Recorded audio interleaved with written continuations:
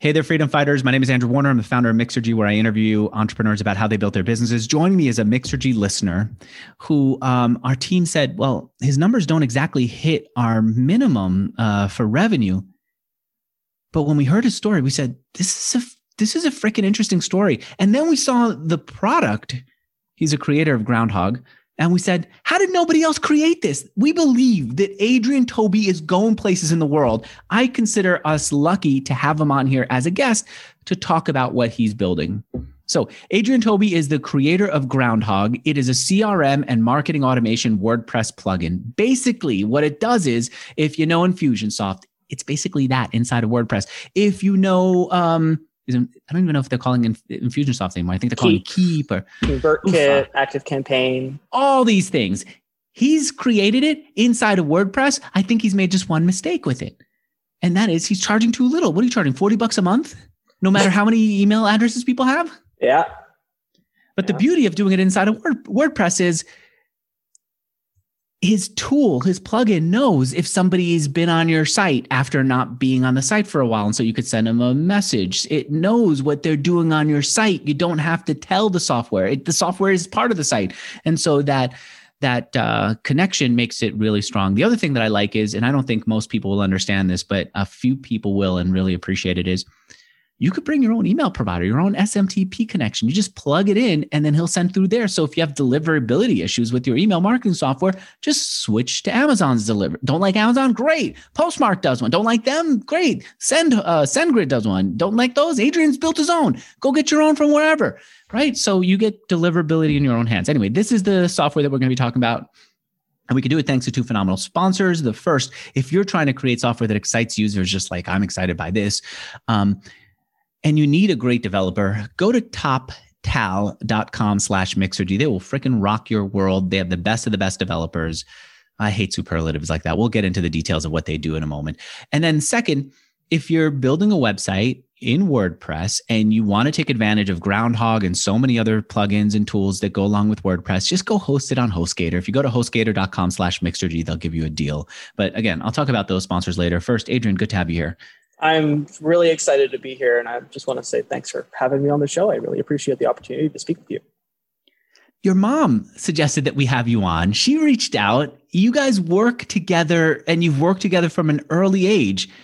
What's that first business that you remember your parents doing? And obviously, this is your business. I know it's separate, but I love the family connection here. What's the first business that you saw your parents do? So my origin story starts when I was in between 13 and 14 years old, just starting high school, really. And even possibly earlier than that, my parents for many, many, many years ran a digital marketing training organization called Training Business Pros here in Canada.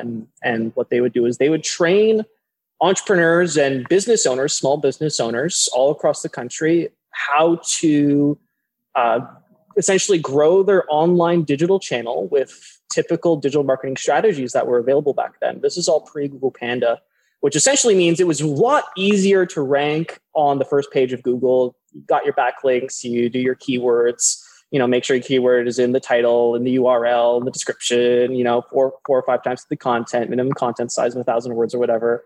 And it was a fairly simple process to put 30 to 60 people in a conference boardroom at a hotel. And we would go, and my dad would stand on a stage that we would bring with us and essentially go through the process. Everyone would get a workbook, and we'd go through the process, projector, and train these people how to essentially build their digital channel to attract visitors and then turn those visitors into leads, and then those leads into sales. Now, that obviously didn't last. Google Panda came out. Before we go into why it didn't last, I'm looking at the site right now. Your dad's like this rock star, first of all, right? I don't know what his personality is, but it feels to me like he's somebody he's got a magnetic personality. Am I right about that? You wouldn't be wrong. That's for sure. But I could see he's targeting right now with the site medical professionals, people in finance, people who have marketing agencies. He wants to help them build their audience. Your job was what at the time when you were a kid? My job, so I did pretty much everything in the business besides actually get up and speak. So we would go to trade shows, which is where we would put bums in seats. That's where we would find people. We'd go to the Small Business Expo, or we'd go to the tech conference. And you would sell tickets at the Small Business Expo? Yeah, we'd sell tickets. I literally carried around order forms, and we did more business with the people at the booths rather than the people actually visiting and attending the conference. Like, that's what we were really there for. As the people who's, were there to get business, like, want more business, like, do it online, stop coming to these things. But you wouldn't get kicked out. The conference wouldn't say, hey, look, these people paid to be here. They didn't pay for you to come and solicit door to door. My dad's magnetic personality allowed him to make lots of friends with the organizers with many of these events. Got it. And then this is such a good hustler move that I remember Jamie Siminoff, the founder of Ring. He and I knew each other when we were both living in Southern California. He said he couldn't get enough money in the early days to promote his business. And he did the exact same thing that you did. He would just go to the conference and try to sell people who are coming to the conference. And he did a better job than people who were in the booths. Okay. So that was your job. You have a lot of confidence. I've now watched you in preparation for this interview. I've seen you here. We've talked before. I wonder how much of that came from you talking to strangers and saying, come buy a ticket to my dad's thing, to my mom's thing. Probably a lot. I remember on one occasion, I had a conversation. I was probably maybe 15 at the time. And I was having a conversation with a fairly established business owner. And we were selling, essentially we'd sell like $400 to a starter course where you'd come and you'd like get the basics. And then the upsell from that at the back of the room was to get into like the $3,000 3-day course, right? We had our whole sales funnel planned out. The first day was $300 and you go and you get the basics. And then the upsell for the back of the room was the 3,000 3-day course for that one. And then the upsell from that one was essentially what we call it was essentially the all access pass. Like, you get a whole 5-year pass to come to any training you want. Just let us know that you're going to come in events for however many $1,000s. And I remember having this conversation with a fairly established business owner. And I had explained the value so well that they ended up just paying full fare right away. Without any sort of help. And I'm sure they got a kick out of the fact that I was 14 at that time and then may have had something, but they signed their credit card, everything, and it was processed later. So that was a big win for me at such a young age. And that's kind of like where the entrepreneurial story started. Did it help you? Oh, yeah, go ahead. Did it help you when you were dating and as a teenager? Did it help you feel? I always thought if I had this training, I would have had a superpower, but instead I was trapped in this need to break out and talk to people, but didn't even know how and what to say. I've never been a big dater. I've had a series of long-term relationships is how I prefer to do. And were you able to go and talk? I don't know if you ever saw I've never had a problem talking to anybody. No, I've never. If there's a conversation that I feel that I can add value to in some sort of way, I will not hesitate to introduce myself and say, hey, listen, is there a way that I can add value to your conversation? By the way, I said your dad was like a rock star on the photo, but he's a jazz star. He won the Juno Award, which is a big thing in Canada. He didn't win. Nominated. Okay. He was nominated. Okay. All right. But sorry, Dad, but want to be truthful. This is me getting a little personal with your dad, but as someone who was on stage as a musician, who's a good musician, was it hard for him to sell digital marketing services? Did it feel more like he'd become this office-y guy, like the TV show Office, when he wanted to be a rock star, a musician? It's a personal struggle for him still, honestly, 20 years later to this day. Mm-hmm. He learned how to be an entertainer long after his music career ended. Is the truth of the matter. He did a lot of personal training, a lot of personal speaking, which I in turn absorbed through essentially sitting in the back of the room of literally hundreds of seminars. And he really went through his actual entertainer, presenter personality change after the end of his music career, which happened in 2001 after 9/11. His career ended on account of 9/11 because Arcadia Records, which is the label that signed him, was next door to the towers when they came down. So that was the end of that. And then it was kind of like, well, now what do we do? He has all this original sheet music, decided to sell it online. And that's when the digital marketing is like, well, if I can sell it online, I can teach other people how to sell it online. And went to Tony Robbins and took a whole bunch of personal training, and then took speaker training, trained the trainer, Toastmasters, and here we are. I did that. Do you do any of those things? Did you? I wanted a dad who understood that. You did. So if you got those Tony Robbins CDs, you would listen to them and actually absorb them and not want to rebel against your dad's worldview? Well, he had to drive me everywhere. I'm 23. So while we were working together, he would drive everywhere. And we had the CDs we had a Lincoln with a 6 CD changer. Yeah. And we just put all 6 CDs in, and we changed one from the next. And what was I supposed to do except listen? You know what? I heard Diane Keaton's autobiography, and in it, she talks almost in a sad way about how much her dad liked this type of thing. But he seemed like a happy person from her description. He seemed like he was getting a lot of benefit from these types of this. He wasn't CDs, I'm sure it was records at the time. And I always wondered why she felt so put down that he was listening to it. And the only thing I could come up with is that was her dad. This is her rebellion against it. He would listen to Dale Carnegie or read Dale Carnegie's How to Win Friends and Influence People and believe in it wholeheartedly. And she had to somehow fight against it. But you didn't have that. I believed that, we can believe anything that we want in this life, and we can see things and we can say, I don't believe that, or I do believe that. But really at the end of the day, the only thing that matters is results.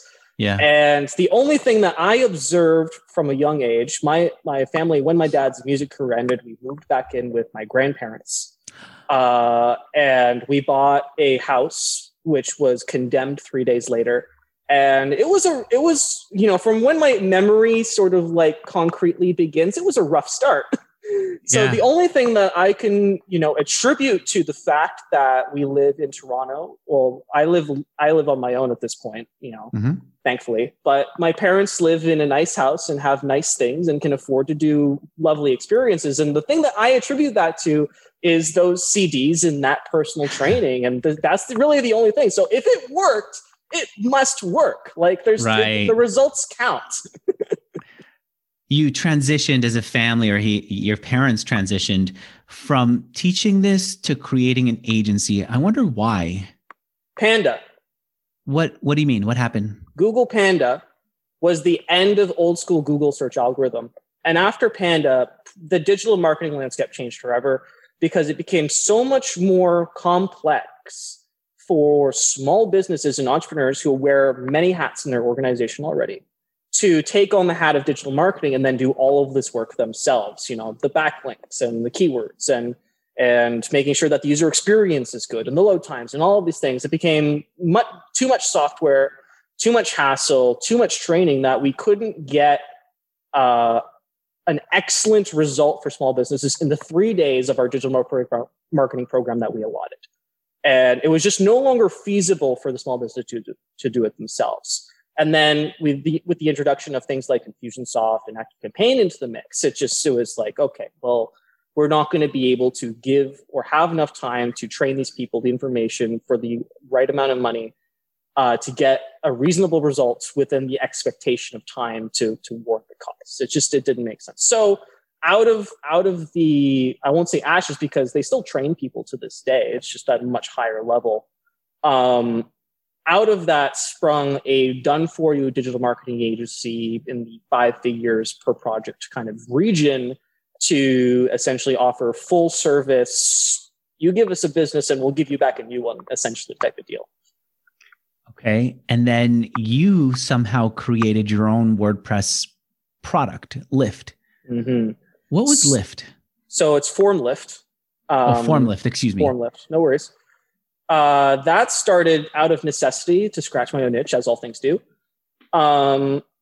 We used Infusionsoft, which is like the OG, now Infusionsoft, now Keap, the OG small business CRM and marketing automation tool that really kind of brought us the drag and drop canvas of creating automation to create customer journeys and user experience. Let me just pause. So this was a thing that I think many people understand how revolutionary Infusionsoft was, but if you don't, I just want you to understand that the cool thing with Infusionsoft was you could say, if somebody clicked on this tag, send them that message. And if they didn't, send them a different message. And based on that kind of if-then, they created this visual editor that you could design a user experience, even if you weren't a digital marketer who obsessed about the stuff, because you could see the decision tree right there on your screen, right? And that was the amazing thing that they did versus Aweber before that was just add people to a list, send them all the same thing. It was great. And it's still great. Like it's still like Keep, it's still great software and it does amazing things and businesses are using it. I don't agree. Well. I don't agree because first of all, their pricing is kind of whacked out. If you talk to the person, it's much different than it used to be. That's for sure. They definitely changed it. In some ways, I feel like they've been humbled. In other ways, they've gotten more arrogant. But it's the problem that I think I have with them is that it's very much what can we do? Let's just sell. Their attitude is better for enterprise than it is for the SMBs that they were courting, and then it's less dependable. At the time, though, it was revolutionary. At the time that I was using it, it was like, holy shit, this is something that we can do now. Right. We can create these amazing customer journeys and experiences that literally no one else is offering. And if you can create a better and more convenient and efficient customer experience, you win. Like that was the name of the game. So we were doing this. One of the big problems of this, though, was the entry point to all customer communiques within Infusionsoft, which is the web form, which is give me your email address and I can send you an email. The problem with Infusionsoft's way of doing that was that their web form module looked like straight out of before the internet was even created. It just looked bad. It wasn't mobile responsive, right? And it was very clunky, and you couldn't edit, and it was just there's still so much wrong with it. It hasn't changed at all from when I created Formula 3 years ago, which is baffling to me.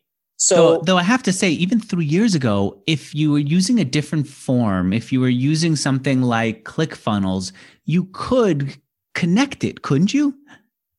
You could, but again, if you're already spending $300, $400 a month on Infusionsoft, why do you want to go spend $300 a month on ClickFunnels to just solve that one problem? When the salesperson sold you on the fact that you could get email and forms and front to end, it would be all done for you. Okay, I got it. All right. So then you saw this as an opportunity. You said I'm going to say the word stinks. You could do something better. By the way, I don't mean to rag on them. I'm a customer of theirs. I've been a customer of theirs for a long time. I think they're really decent people, but I also think they've got some hard edges to their personalities and to their software. And they're probably not made for the SMB world, but enterprise, for sure, they should be in that world completely. And just to give you a sense of how confusing it is, people call them Confusionsoft. Now they call themselves Keep, but just to add an extra level of complexity, they call themselves Keep with KEAP spelling. Like there's nothing here that is logical or makes sense, which is disappointing from a company that's supposed to bring order to a communication platform. All these my words, you're competing with them and you're being a lot nicer than I am. And I'm a customer of theirs. I'm going to back away from them. I as much as I'd love to weigh in on the conversation, I do have to be very careful with what I say. Okay, I get it. So you said, I'm going to create a form that's going to make it easier for people to get email addresses and other relevant data into Infusionsoft. Is that what that's where I started in my software development and software company journey. My dad came over to my desk and I'm like, Adrian, I was going to computer science. I was taking comp sci University of Toronto at this point in time. So he walks over to my desk, which used to be on that side of the room. And he says, Adrian, I need you to freaking solve this problem for me. Like these forms are terrible. Like fix it. For his clients, you mean? For his clients, right? And you're a student learning this stuff. So why shouldn't you be able to do it? Why shouldn't I? So I'm like, okay, whatever. So I go home and I do some like super like, put my coder sunglasses on and put my gloves on and I'm like chomping away at the keyboard. And 3 days later, I have like half a page of code that does something that's really bad. And we put it on a web page and guess what? It kind of works. And that was like the start of it. Right. And then we started using that for our clients. And then, before you go into that, why didn't your dad just get a Gravity Form subscription? It's like $100, $200, you're done. Well, the Gravity Form integration for Infusionsoft didn't exist at that point in time yet. Okay. So there wasn't anything.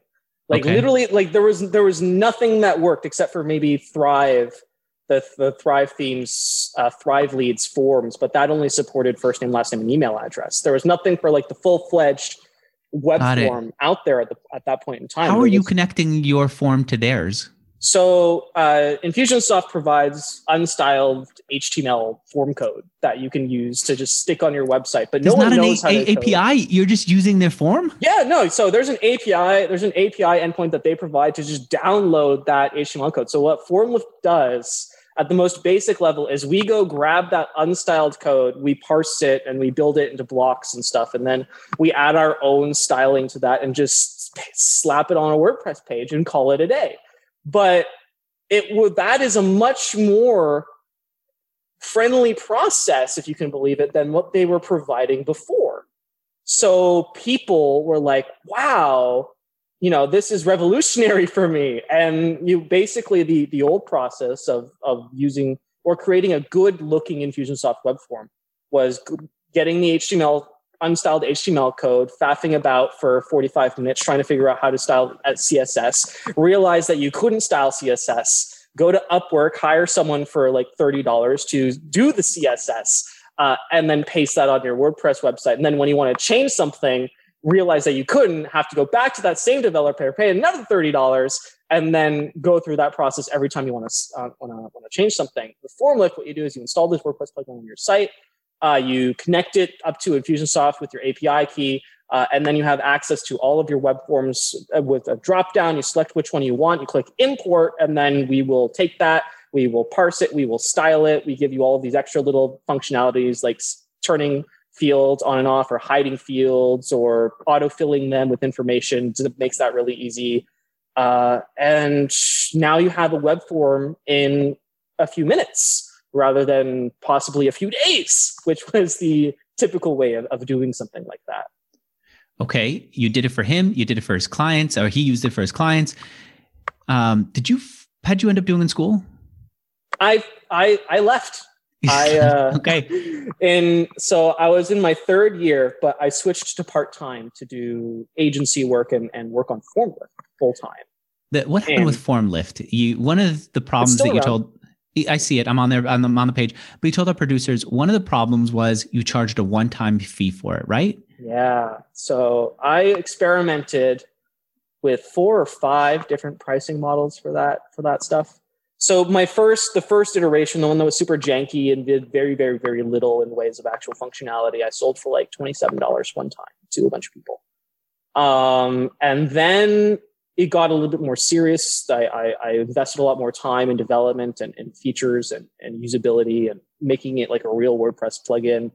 And then I sold that for like $99 one time. And then I went and I got Easy Digital Downloads, which kind of opened me up to the way that real WordPress companies do business, WordPress plugin companies do business. Which is the freemium model, which is very popular, and then having your paid add-ons. That is the way that the vast majority of WordPress plugins these days operate. And I think it is still a very good method for WordPress plugin companies to grow. There are lots of other business models now, though, like just having like the one premium version and obviously just not having freemium at all and just going full premium.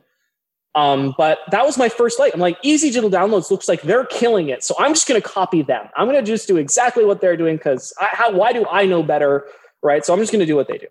So I separate FormLift. I create a free version. I throw it up on WordPress.org. I then create a bunch of premium add-ons that add stuff like file uploading or signatures or kind of just like stuff that people ask for from me sometimes.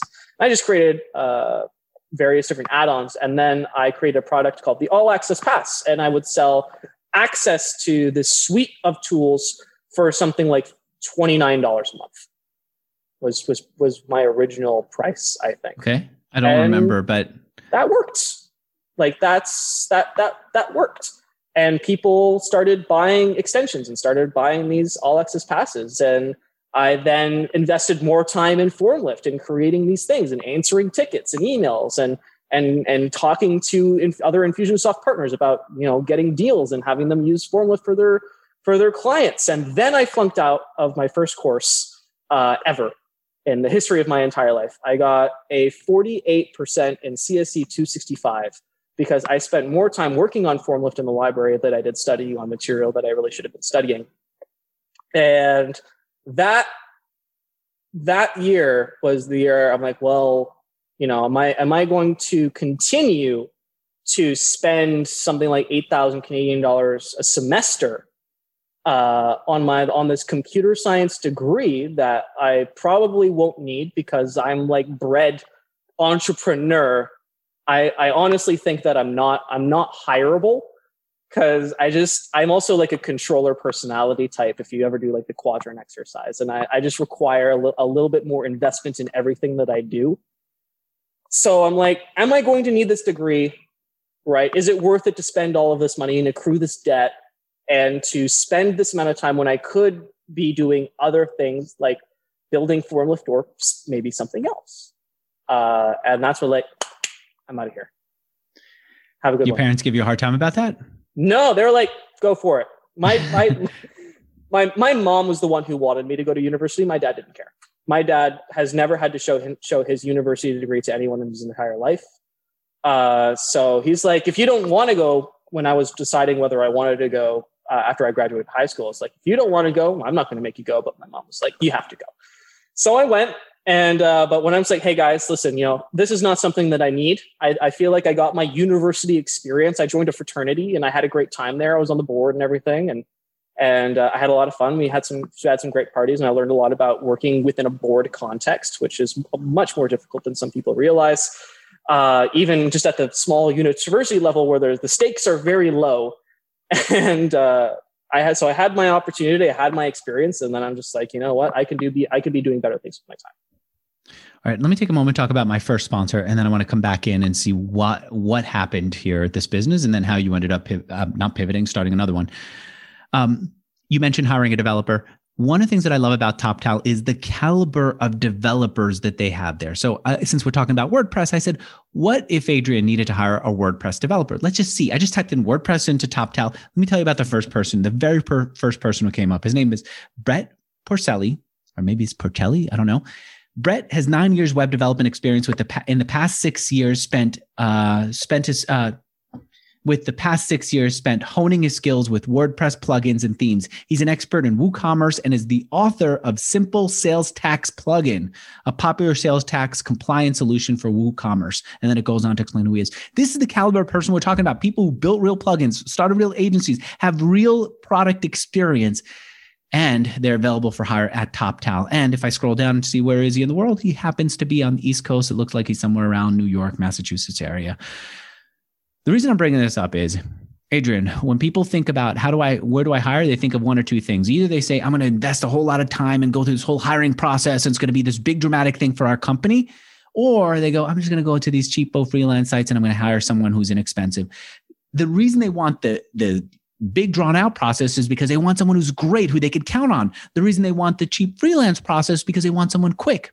It doesn't have to be either or. There's a new way, and that is TopTal. They have a top of the line developers, people who take pride in their work, who have spectacular reputations, who've done the work that you, Adrian, are looking to hire for, or whoever is listening to us right now is looking to hire for. They've done the work and they're ready to do it for you. All you have to do is not even hire. Just go to TopTal.com/Mixergy and start a conversation with one of their people. They'll tell you if they got the person you're looking for. They'll get you on a call with them. If you decide to hire, great. If not, walk away. You've lost nothing. But I believe you're going to be impressed with the caliber of people that they bring to you, Adrian. And if you use my URL, I get credit, which means thank you. But it also means you get 80 hours of developer credit when you pay for your first 80 hours, in addition to a no-risk trial period. So they make it incredibly advantageous for you, Adrian, to sign up, and for everyone else to sign up and go hire from TopTal. That's top as in top of your head. Tal is in talent. TopTal.com/MIXERGY. TopTal.com/Mixergy. I'm sold. You should call them. I'm not screwing around. I'm telling you, people who I've interviewed end up hiring. What's up? I've worked with them in the past. You have? Yes. I was wondering who built the site. So the first version of Formlift was you. Yeah. All Formlift was you from beginning to end. Yeah. Still is. Okay. Why did you decide to move on? What was a challenge that got you to say, I think I'm ready to start something different? The reality with Formlift is that it's a very niche product.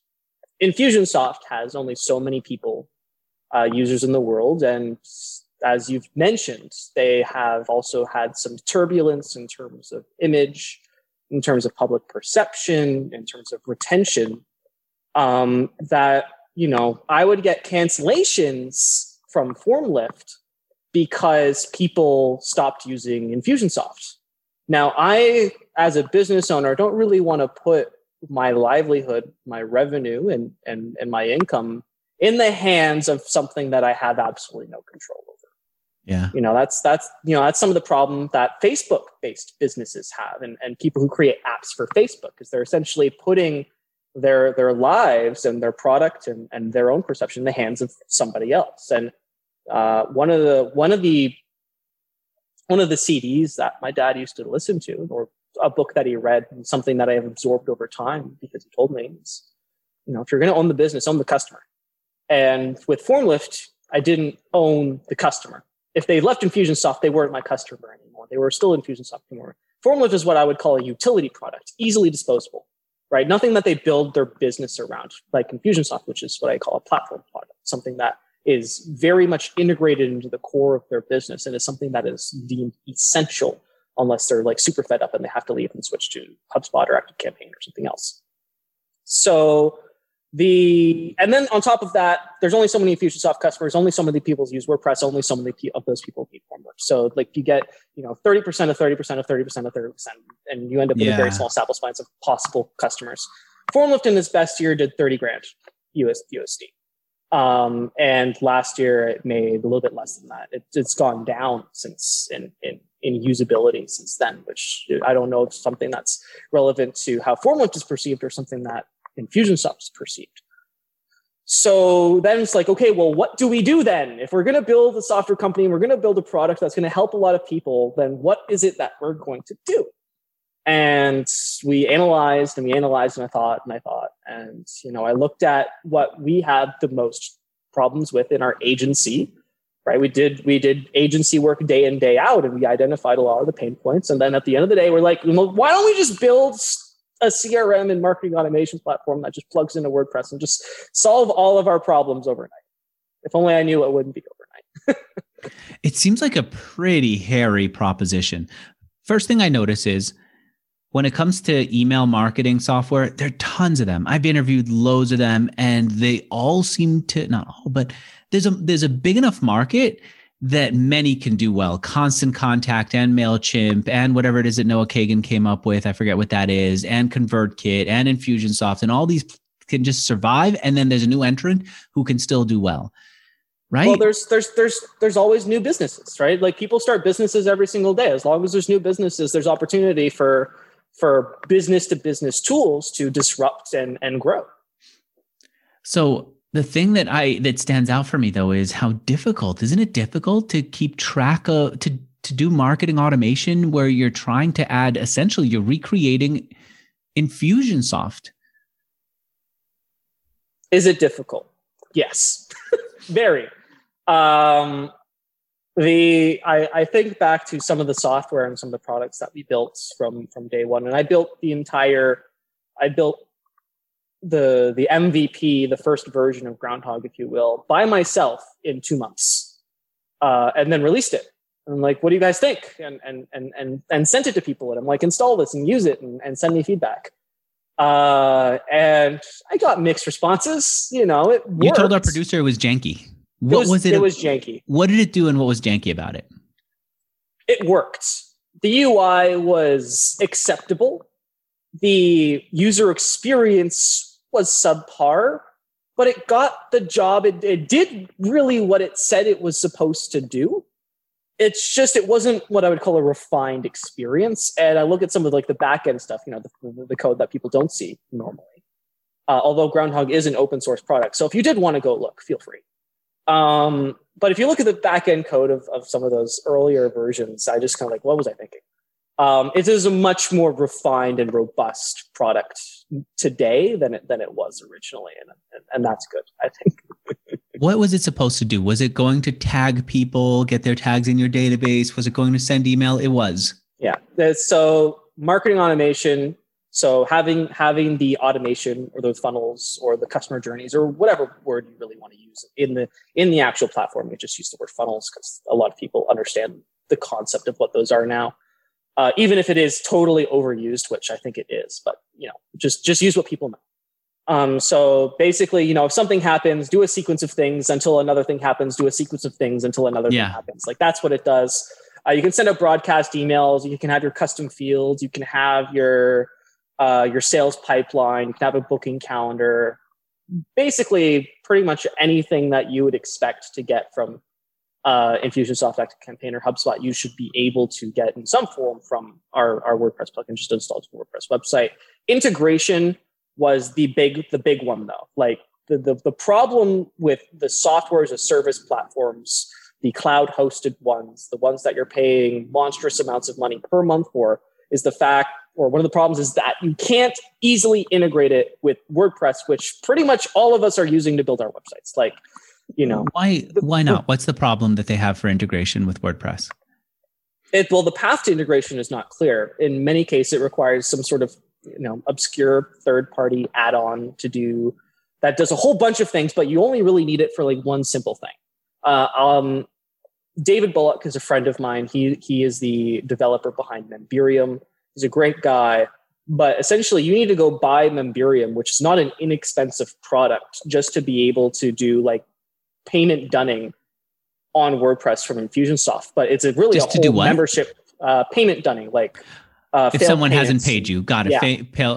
Got it. And so what you're saying is, Infusionsoft doesn't have that one bit of code that you can put on every page on your site that would allow Infusionsoft to know what people have done, to know whether they've clicked over from an ad and therefore trigger an email, right? Yeah, and that FormLift did that. Like that was one of FormLift's capabilities, and something that I just stuck into there just to be like, to make our agency lives easier to get that information so we could do cool things. And so you, in order to have email that understood what people were doing once they were on the page so that you could respond with more email based on what they did on the page, you felt you had to create the whole email experience from the ground up to make it easy for the web and email integrations to just be, for them to just be one. I get it.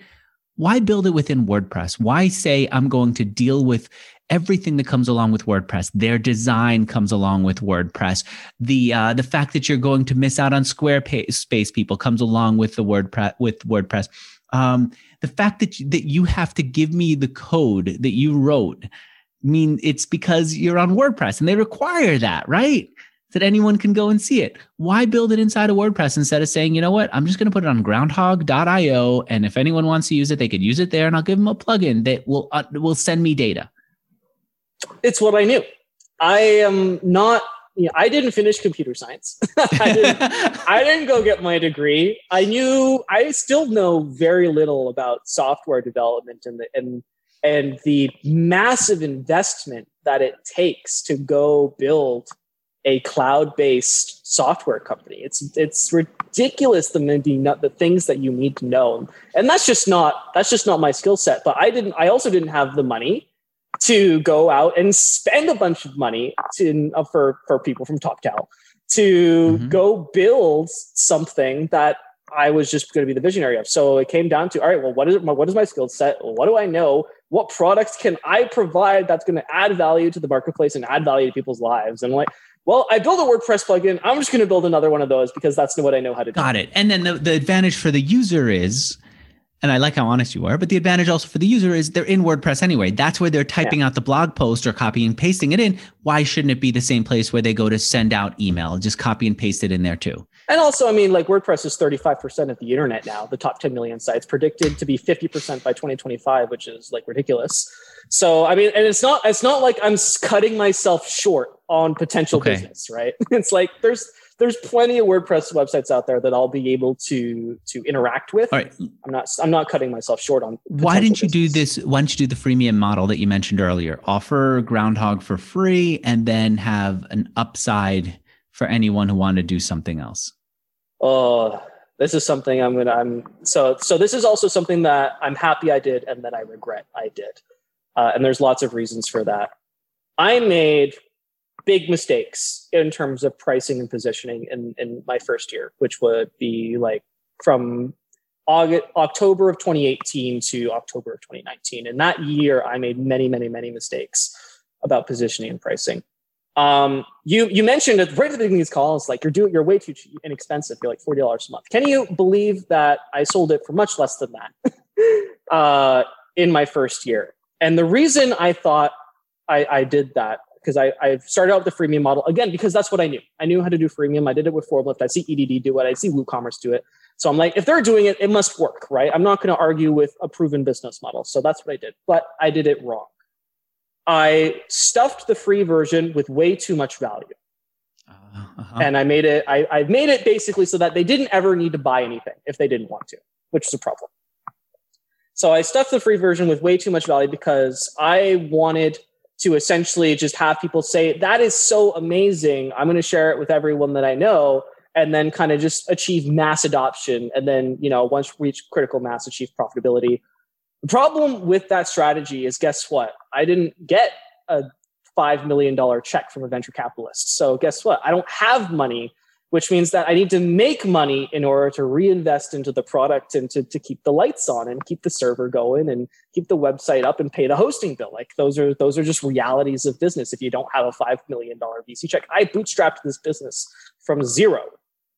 So for an entire year, I just stuffed so much value into that free version, and my pro version, which I sold with basically everything in it. So all of the extensions that we offered, all of the premium value, the premium support, everything, I sold for $199 for a year, which comes out to less than $20 a month for a single site. And then the only differentiating value between the higher packages was the number of sites that you could install it on. So one site was like a $199, 5 sites was $299, 25 sites was like $399 or whatever. And I was just stuffing so much value into these plans, which, on the surface sounds great. But the problem with that, and this is knowledge that I received from a number of mentors that I'm grateful to have in my life. Chris Badgett, Lifter LMS, got me into CaboPress, which is hosted by Chris Lemma, who's a big WordPress WooCommerce guy. And I shared with him my problem, and everyone else at CaboPress my problem was like, why is no one buying this, and why am I not making money? And every single one of them said in unison, it's too cheap. It's not expensive enough. Charge more. And I'm like, why? But there's so much value. Like, why are people buying?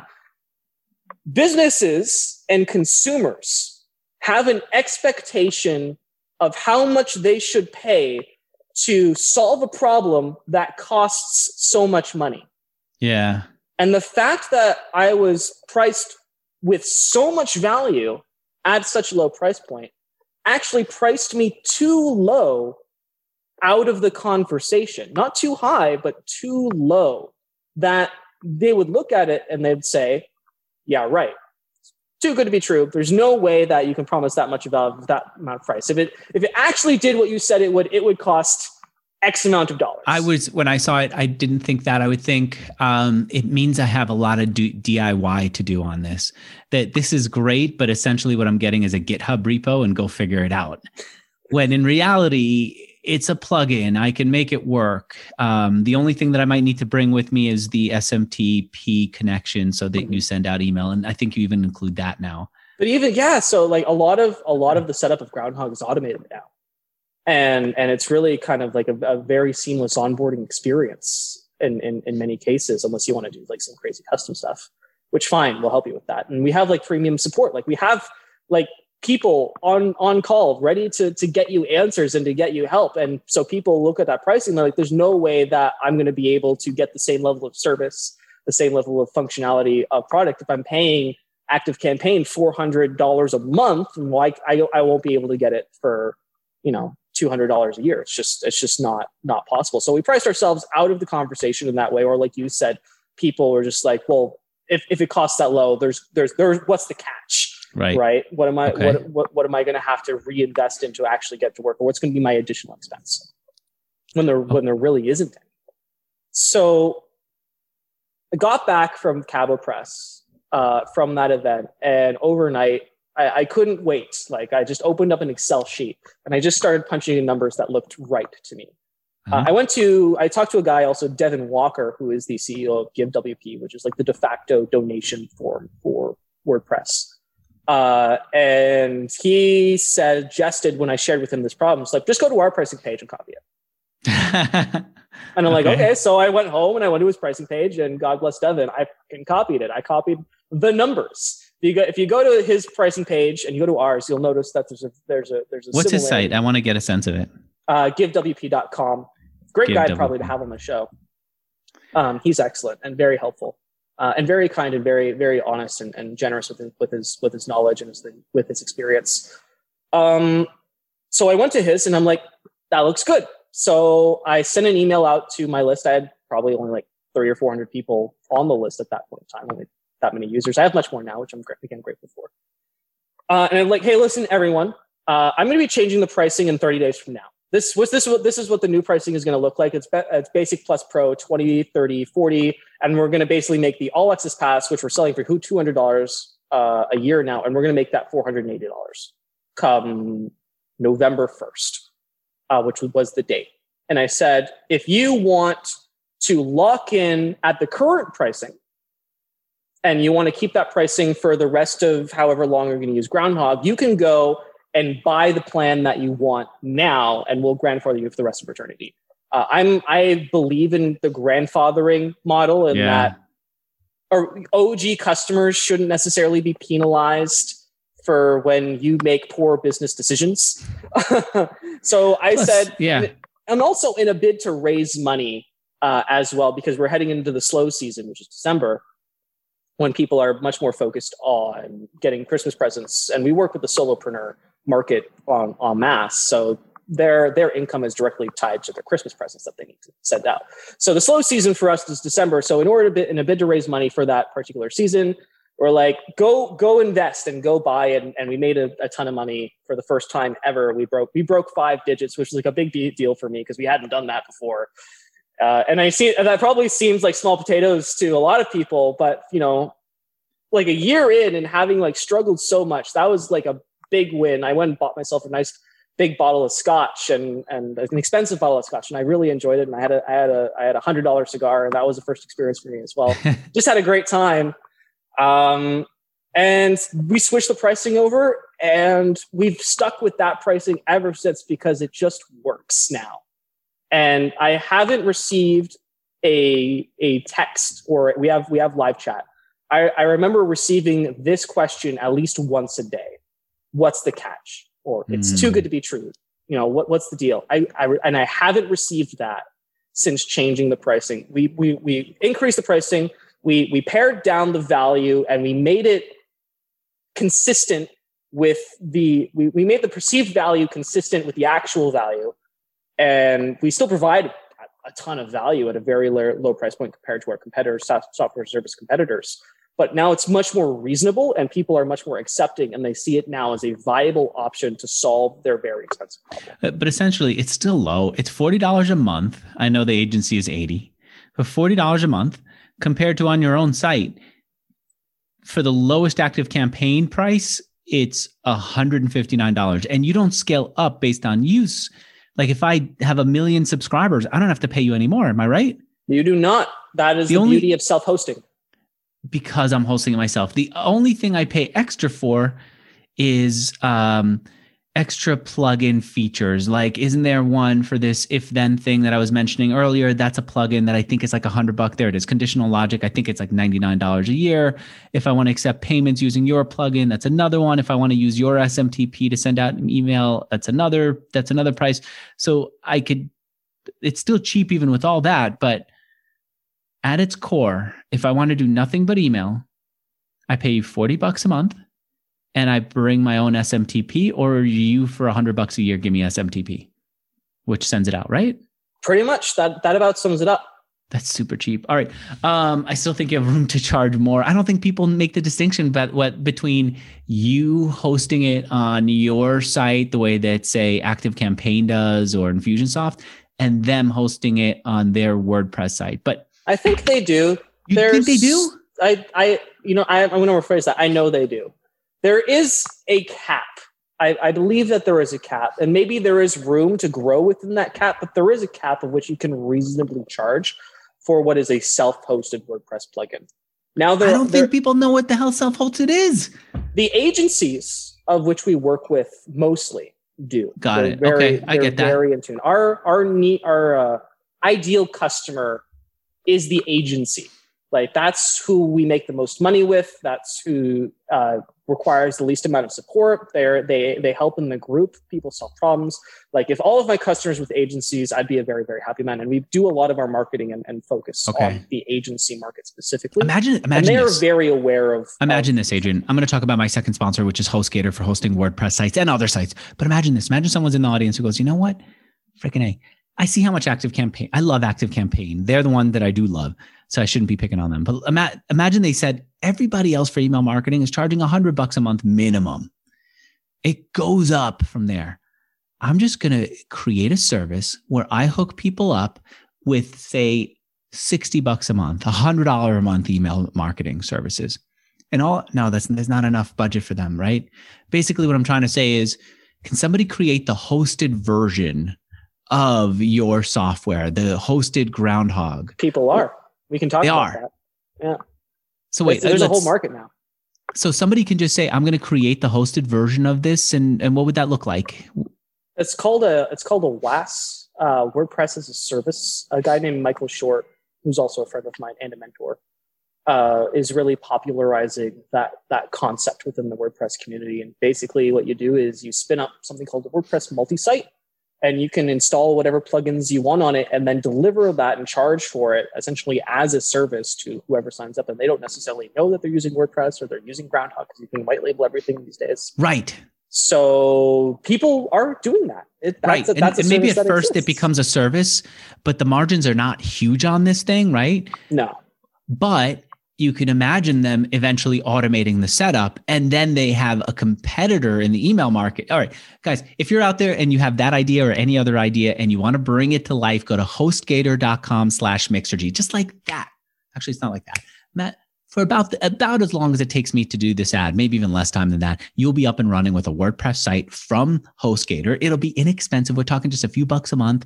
And it's one that you can count on being there, and you could play around with it. And if you like the idea of turning it into this agency where you're reselling Groundhog, great. If you decide that you want to list it as an agency that's reselling any of the software of the other people I've interviewed, great. If you decide that you just want to list it and play around with it and then dispose of it, also great. Mixergy was supposed to be a site that I was disposed of, but I just explored and I liked it and I kept it and I grew it.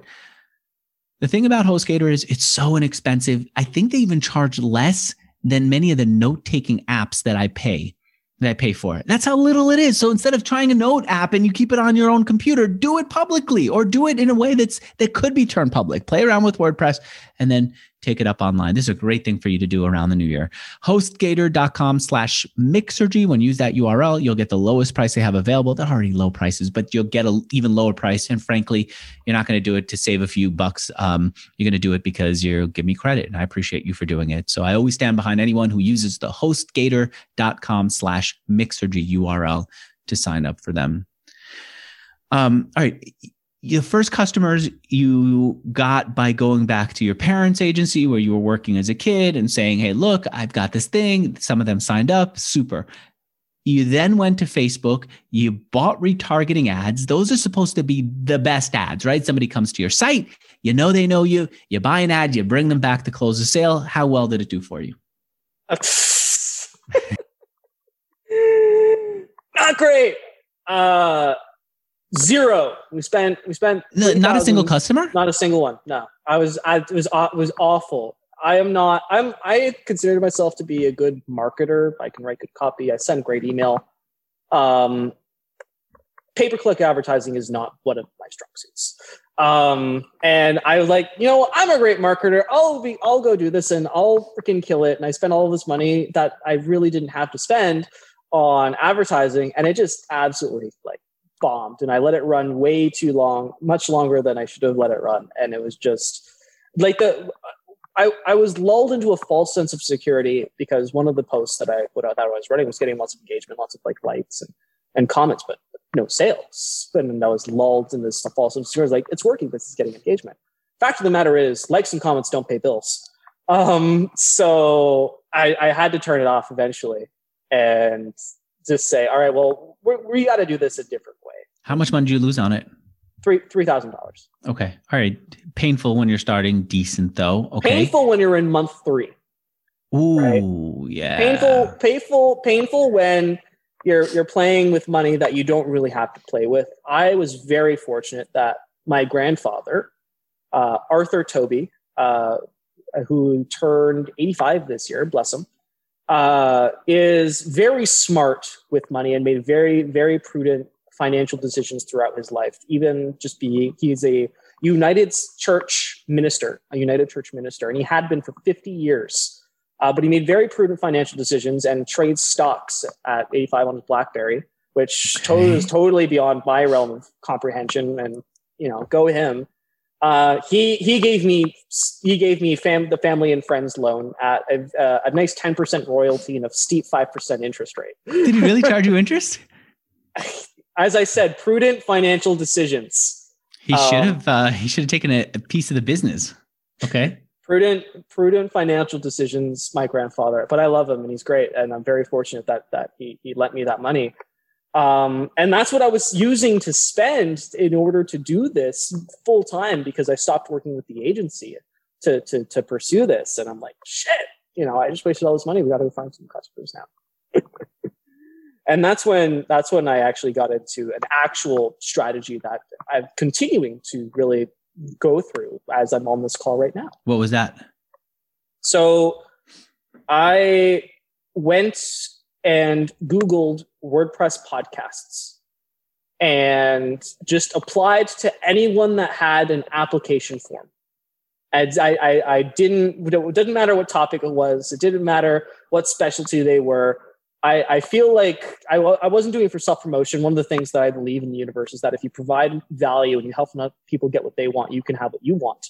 And just by providing value and helping people and sharing your experiences, that is generally enough to receive some sort of universal reward for that. So I just go and I'd speak on these WordPress podcasts and I'd share my experiences and my trials and tribulations, and I'd get my 30 seconds to talk about what Groundhog does and that it could help, right? And as I was doing that, people started coming to the website and they started checking it out. And the podcasters would then go to their lists and said, hey, listen, I talked to Adrian, the founder of Groundhog, linked to Groundhog. I started getting backlinks. And then the ball really clicked, or the ball dropped, or it clicked when I got on a podcast with a guy named Jonathan Denwood from WP Tonic. And I actually WP what? Jonathan Denwood from WP Tonic is the podcast. Okay. And I actually ended up co-hosting with him for almost a year, or a little bit over a year, actually. And I had a really, really great time doing that with Jonathan. I eventually stopped earlier this year, because I just got busy and I'm running a business. And it's hard to kind of juggle someone else's podcast and with my business. But doing that, I met Chris Badgett from Lifter LMS. And that's when he posted in his group of something like almost 9,000 course creators, right, the Groundhog Lifter LMS integration. And I got a flood of people coming and saying, does this really work? Does this integration with Lifter LMS work? Because right now I'm using ActiveCampaign and I'm paying money at the wazoo. And I just like to install something on my WordPress website so I can send people reminders to complete their courses. And I'm like, absolutely, here's how you do that. And that relationship that I built with Chris really spurred the idea of, I just need to go make friends with all of these other WordPress product creators and have them tell their lists that we exist. And I've just been doing that and doing the podcast circuit and doing my best to provide value to various audiences. What do you mean by channel partners? You told our producer channel partners are your best marketing source, right? What does that mean?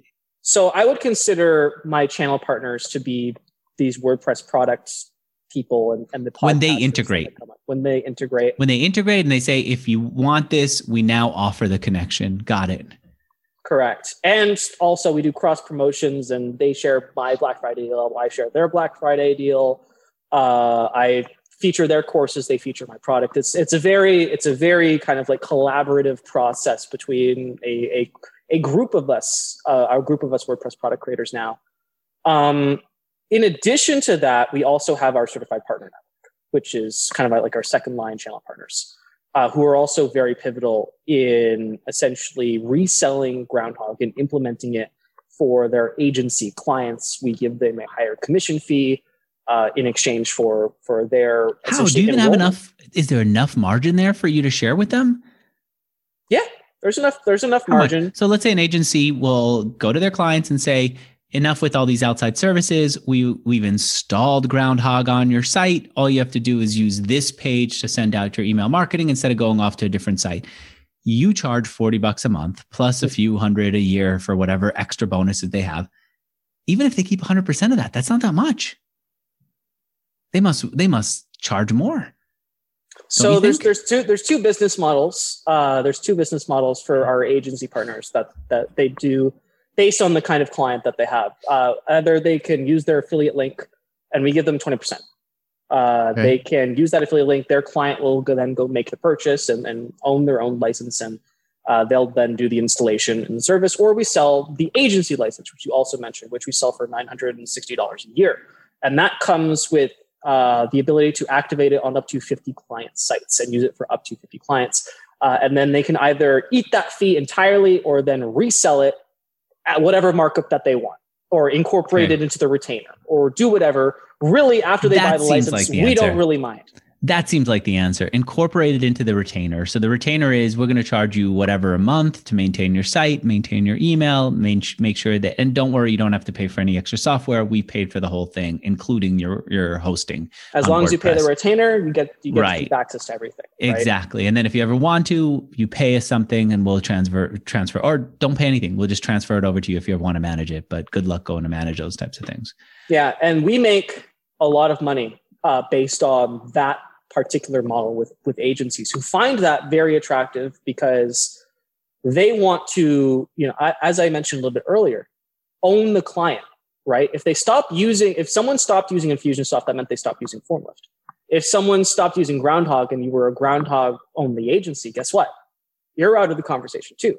But as an agency reseller who's then using and owning all the licenses, you now own the customer so that you mitigate that potential loss if for some reason they fell out of love with me, which doesn't happen very often.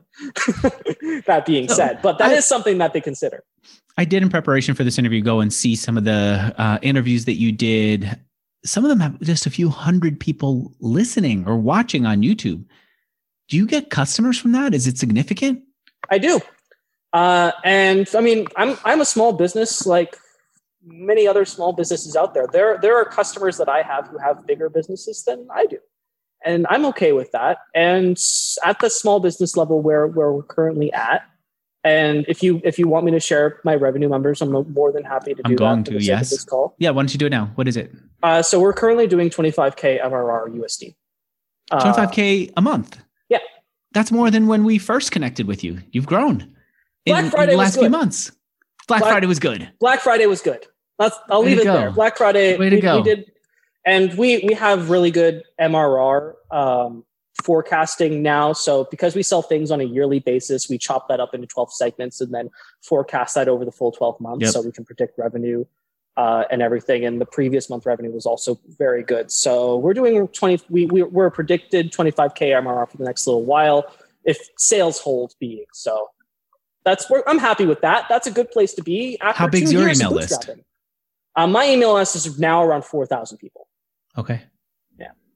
But there's also the difference between a very engaged and high quality email list, and my email list is very engaged and very high quality. We don't keep people on our list for very long who aren't engaged in order to make sure that deliverability stuff is good and all of that fun stuff. So that's how we're trucking along. And even like 400, 500 views, you mentioned, how do we make business from that? People come and they find us. And if they end up paying $960, that interview was worth it, because that means someone else eventually will also find that video and come give me $960. And I'm happy with that. I find at this stage also, it's helpful to keep practicing talking about your product, seeing where people's eyes light up and where they don't. And I've also found when I research someone, I will go back and look for some random thing and find a video that was watched by 150 people where the audio is pathetic, but it has the one thing I need. And so when you leave these breadcrumbs in life, they come back and they help you with somebody down the road needing that one thing that you've just invested into the universe. I think it's also a credibility exercise for me. I've been, over the last 2 years, trying to build my credibility, not only as someone who creates software, but just as someone who has learned a few things about running a software business in the WordPress economy. And I've applied to several speaking positions at WordCamps, which, you know, I love WordCamp and I love WordPress, but, you know, that's not exactly like the most selective process. And I got denied for some reason. So obviously, you know, my presence as a WordPress innovator is not there. So yeah, I'll give you feedback on that. I think number one, I do think you should be charging more. Number two, I think one of your best skills is communication, and your personal brand is non-existent and you're not capitalizing on it. And I think that there should be more people finding you. And frankly, especially while you're at this young stage, figuring it out, people want to help out. I think there should be like the Adrian Tobey podcast or the Adrian Tobey absolutely something. Agree, which is why it's in progress as we speak. Someone is What's building your plan it. with it? So, I mean, at the moment, the plan is brochure website, because just to get it started and get something out there to be Googleable and be searchable. I mean, if you Google Adrian Tobey, though, like, I think there's a soccer player who shares the same name, and then the rest of it is me. And like, you'll find like author pages from websites that I built like 4 years ago at the agency. Like, it's like Adrian Tobey, except for that soccer player, is basically all me. But I also need my website there, like adriantobey.com. So that's what's going there. It's going to have all the interviews on it. It's going to have links to all of the written stuff and things that have been said about Groundhog and said about my other organization, said about FormLift. And basically, it's going to be a brochure website. Adrian Tobey podcast may be coming soon after that. We'll see. Some way for people to just see you on a regular basis and be known as the guy who does something, who helps someone with something. You know what I mean? That paid is newsletter, dramatic. Maybe. I don't know if the paid. I think that you could obviously compete with Substack. The problem with competing with Substack, and I saw that ConvertKit is doing that. I saw that too. Very interesting. Sorry. I read that too, and I looked at it, and it's actually the process of it is very sleek and interesting. The thing is that everyone's saying, I will compete with Substack by making it cheaper for you to collect money. Nobody who's on Substack right now is going, damn it, they're taking what, 10%? They don't care. What they care about is anyone going to watch? Am I going to be able to convert people? Will they actually read my email newsletters and then buy more?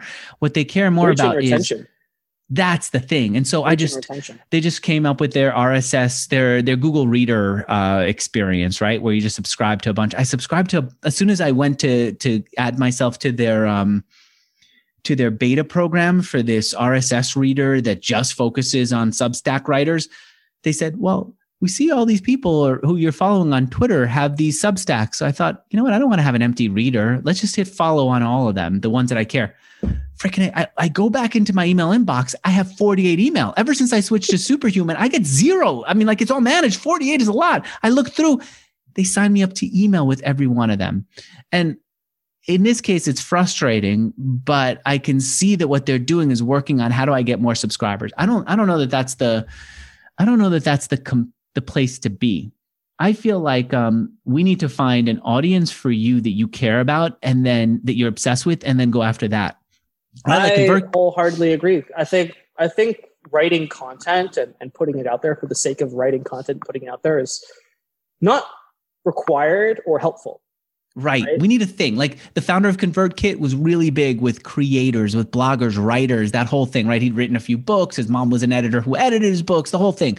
The founder of Drip arguably had better features. He didn't have as big of an audience, he told me, partially because they didn't obsess on this one group. They were for everybody. They were going to be email marketing done right, or email, right? And that's the difference. I feel like we need to find that one thing that you're obsessed with, the one group of people, and then you're a damn good speaker. And I'm a little concerned about saying the word damn and hell around you, because I used the United Church. I started Googling, who is the United Church? Is that who you're with? The United Church, no, well, I am not partisan to any particular. That's Arthur Tobey, your grandfather is. Arthur Tobey, United Church minister. United Church is like Baptist, Anglican, and Protestant. In Canada, it only exists in Canada, doesn't exist in the United States. Okay. Basically, the followings of these three separate organizations were not large enough to sustain themselves in Canada's sparsely populated and widely spread region, right? Yeah. I mean, when the United Church was founded, the population of Canada was not the 45 million people that it is today. So they said, well, we need money. Some of you have money. We don't have any money, but you're going to run out of money if you don't have us. So let's just join together and, let's just agree on some few core concepts. And then, we'll leave the rest up to the various different churches that they want to have. So that's what the United Church is. It's basically the reformation of all of these different sects of Christianity, saying that we're going to agree to some common underlying principles here. And then we're just going to have a good time and share the wealth, essentially. And did you grow up in that world? No.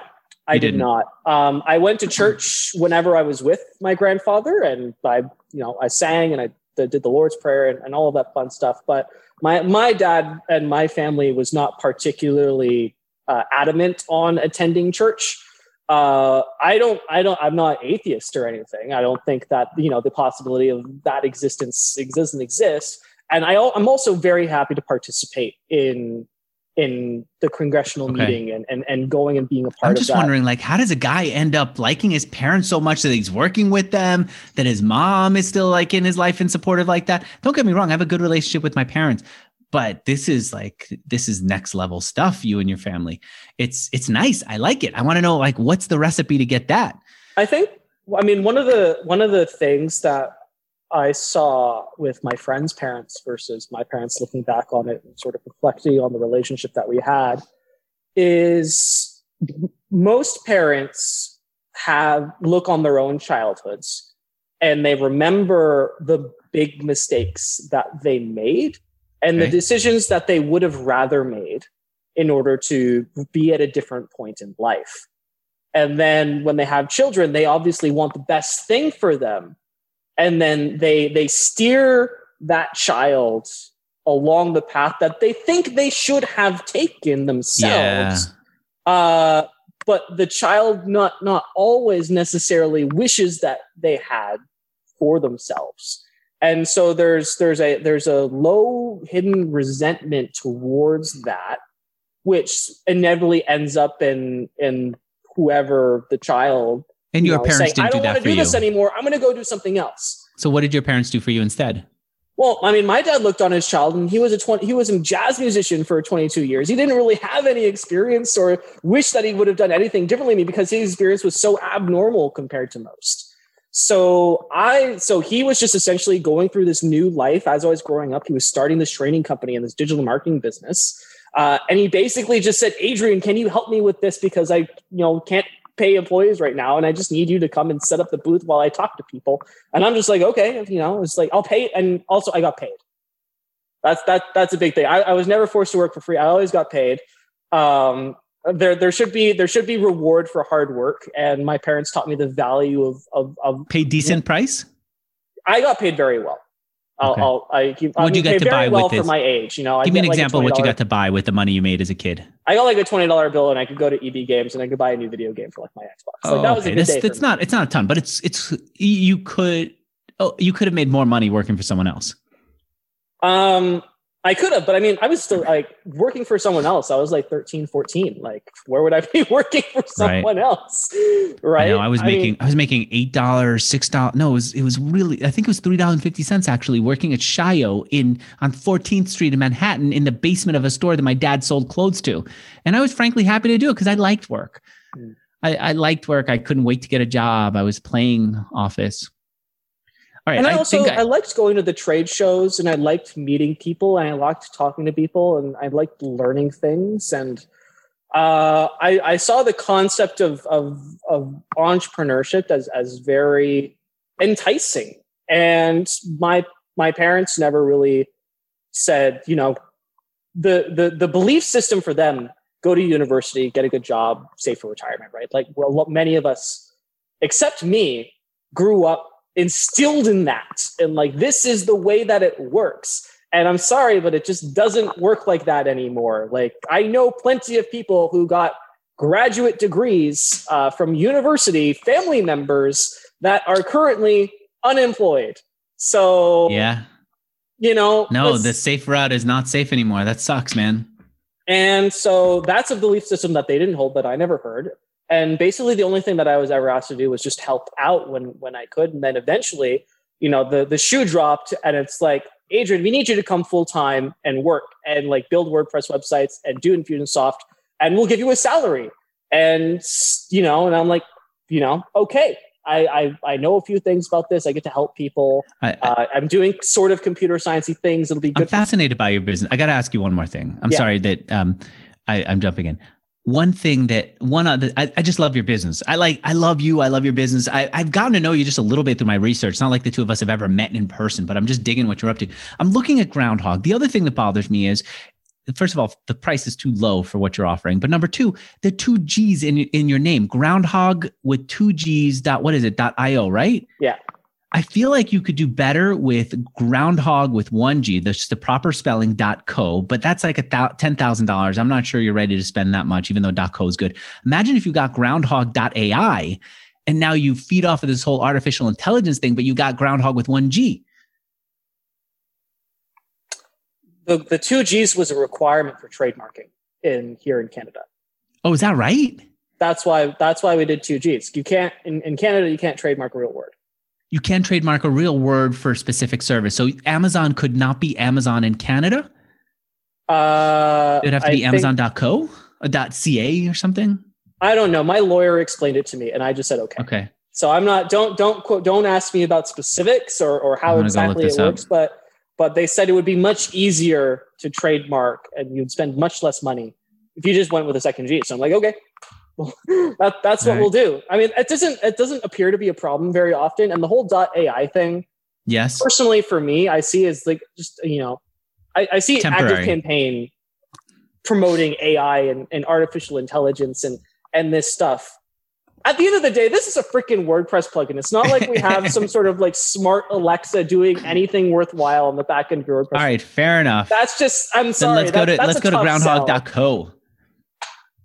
All right. How about this? How about feed off of the Notion world? Groundhog.so. You know how Notion is now Notion.so? You see people creating websites using Notion? I get people who send me support tickets in Notion. Support tickets in Notion? Yeah, they'll like write out their, because the support ticket is like you're plain text. They want to send like this whole like diary of whatever is wrong with their website. So they just write it out in Notion and then send me the link. I'm like, okay. But that's what I see Notion used for. I see Notion used for so many random things. All right. Okay. Here's bottom line, everyone. If you're using WordPress, you want to try different email service provider, you want to see what they've got available for you, go to groundhog with 2 G's.io. Number one. Number two, if you're just curious about it, go to groundhog.io. Number two, I want to thank the 2 sponsors who made this interview happen. First, if you want phenomenal developers, people that I've hired from them. Adrian apparently is hired from them too. That's exciting. You should too. Go talk to them. See if it's a good fit at toptal.com/Mixergy. Again, toptal.com/MIXERGY. And finally, if you're hosting a new WordPress site, you want to move your current site to a new hosting company, go to hostgator.com/Mixergy. Adrian, the 2 of us have been talking for almost 2 hours. You know what? I did an interview yesterday that lasted all of 26 minutes, and there wasn't enough time to share anything remotely valuable in that conversation. So I appreciate the fact that we talked about a lot of interesting stuff and a lot of the things that I learned, and I got some great feedback from you, which I'm very appreciative. I couldn't stop, which is always an indication of how much I'm passionate about a business. But we covered a lot about your pricing, how you started the business. We covered even your dating life, and we covered whether your dad was resentful or not that he had to move from jazz music to WordPress. Apparently it's a transition, but he's handling it really well. And partially he's handling it really well because of all the self-improvement CDs that the 3 of us have been listening to. All right, Adrian, thanks so much for being on here. I really appreciate the opportunity. All right, right on. Bye, everyone.